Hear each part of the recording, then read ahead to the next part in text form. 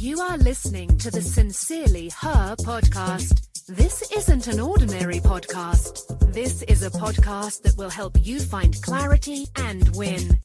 Thank you for checking out the Sincerely Her podcast today. I am Tam. I'm glad you're here. If you know someone that needs motivation, please share this podcast with them. Today's note: relax and see the world. Have tough skin and be ready to roll when the world opens up opportunities for you. I leaped when the universe showed me it was okay to see the world. I haven't talked much about traveling on this podcast because the world is in the middle of a pandemic, but I did share some of my travel adventures with the Masterful Manifestors podcast. I shared one of my first international travel stories and my thought process when I decided to travel across the pond solo. The link to the entire episode is in the podcast description, but here's a snippet of my story. I hope it inspires you to relax and see the world. One of the things I really love about your podcast is that, I listen to a lot of different stuff. When I listen to yours, I get that swift kick in the butt of let's get it done. And I personally respond really, really well to that. So I love it. Like I listen to it, I'm like, that's what I needed. Like that, I don't need the full explanation to everything. And it's just like, get it done. Let's go. Let's get moving. So I very much appreciate that. And then the other part of it is that, fortunately I have, I'm able to speak with you and am in a bunch of different groups with you. So I get to know and understand and watch you process different things in a different way. And one of the things that I really, really am drawn to and appreciate about you is how you go through a process and you're just very relaxed. Like I get a very relaxed feeling from you. And even if it's in a situation that might not be so relaxing, it's like you process it very well. And one of the things that also I like that you talk about a lot and you share with people is about how you travel. Now I'm kind of wondering, like your travel experience, does that play into your relaxed kind of nature as far as seeing so much of the world, seeing so many different cultures? Or is it just that your relaxed nature is what allows you to go out and experience so many different things in the world? Well, Melanie, I think it's a combination of both. I like to think that I was fearless as a kid. I've shared some stories with you guys on how I felt about things. I always felt that who was going to say anything to me? I dressed the way I wanted to dress. I wore my hair the way I wanted to wear it. Who was going to say anything to me? And if they did, I may have handled it as a kid. I'm not like that anymore, but I went through life pretty much thinking that, not that I thought I was invincible, but that I could defend myself, if that makes sense. So when it came to travel, it's very interesting. I looked and I took the leap and moved to New York by myself, and I didn't have any family there. I had lived in Las Vegas prior to that, but I wanted to go to New York. I was just drawn to New York. And you have to have tough skin in New York because you won't survive. That is just the nature of New York. And as an inner city kid here in Los Angeles, you have to have tough skin as well. But it's a different type of toughness in LA versus New York will eat you up and spit you. It is just what it is, and nobody cares, and nobody's going to pick you up. But in LA, we're a little bit more laid back, a little bit more finesse. So living in New York, I started traveling all over the East Coast, Connecticut, Atlanta, all these different places.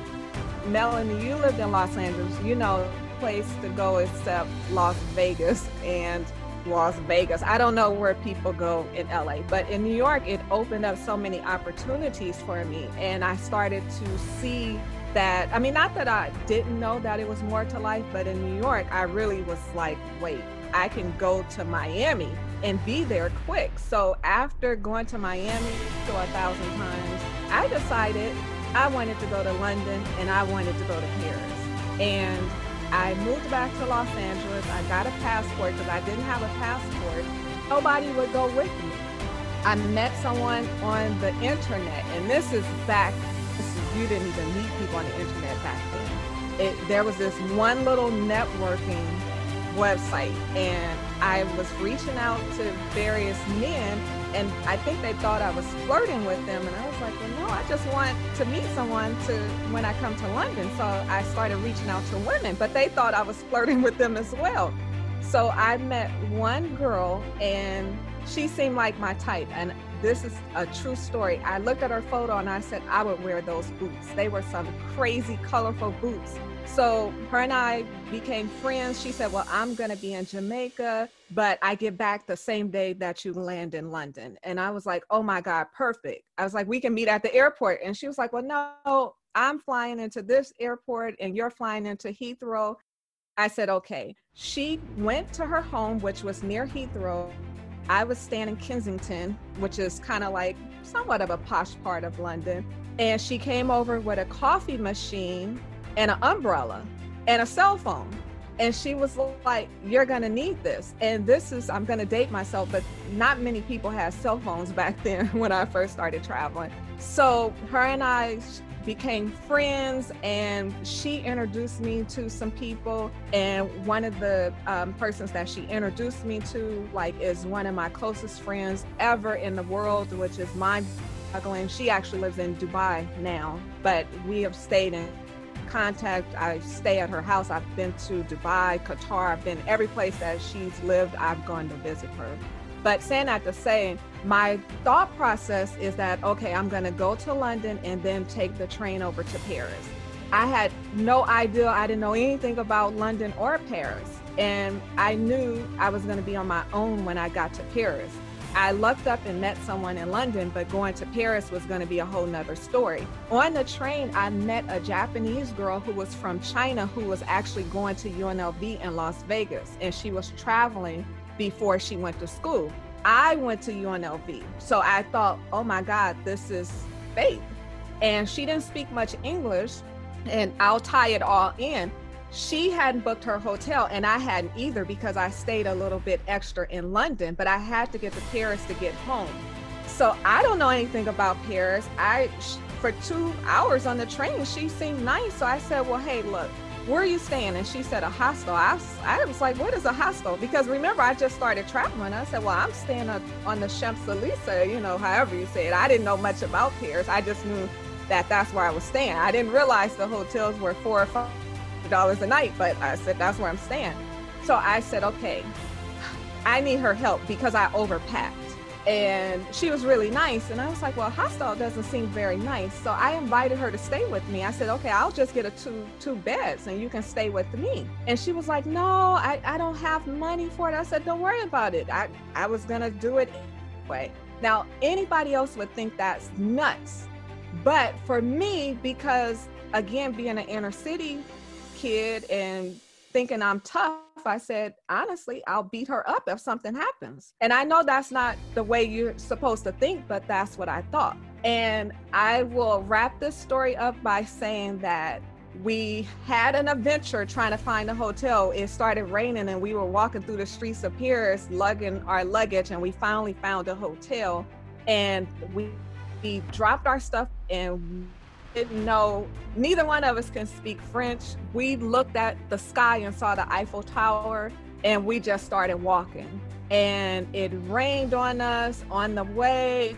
We walked by a Ferrari shop, and if you guys know, Ferrari is like my thing. We walked by all these different stores. It was fabulous. And I got to the Eiffel Tower and I cried like a baby after I bought the little 50-cent miniature Eiffel Tower. And it will forever be a fond memory for me because since then I've gone to over 40 countries, but I took the leap and I believed in myself and I believed everything was going to be okay and that I was going to be safe and I was fearless. And although to this day, I've been back to Paris a couple of times, it is just not one of my favorite places ever in the world.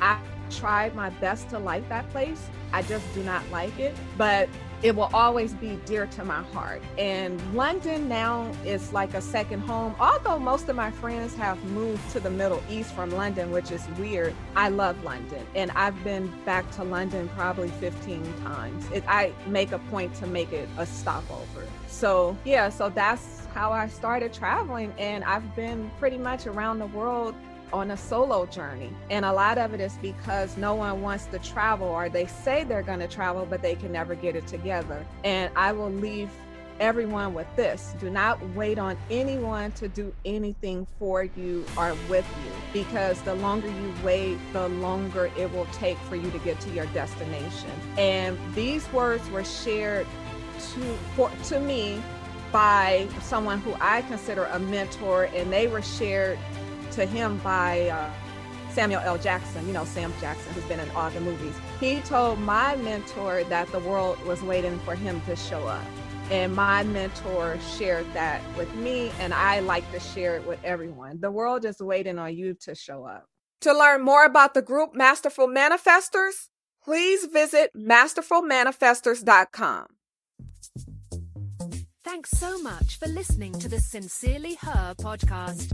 Remember, be you, trust yourself, be happy, travel, be authentic, have confidence, and never give up.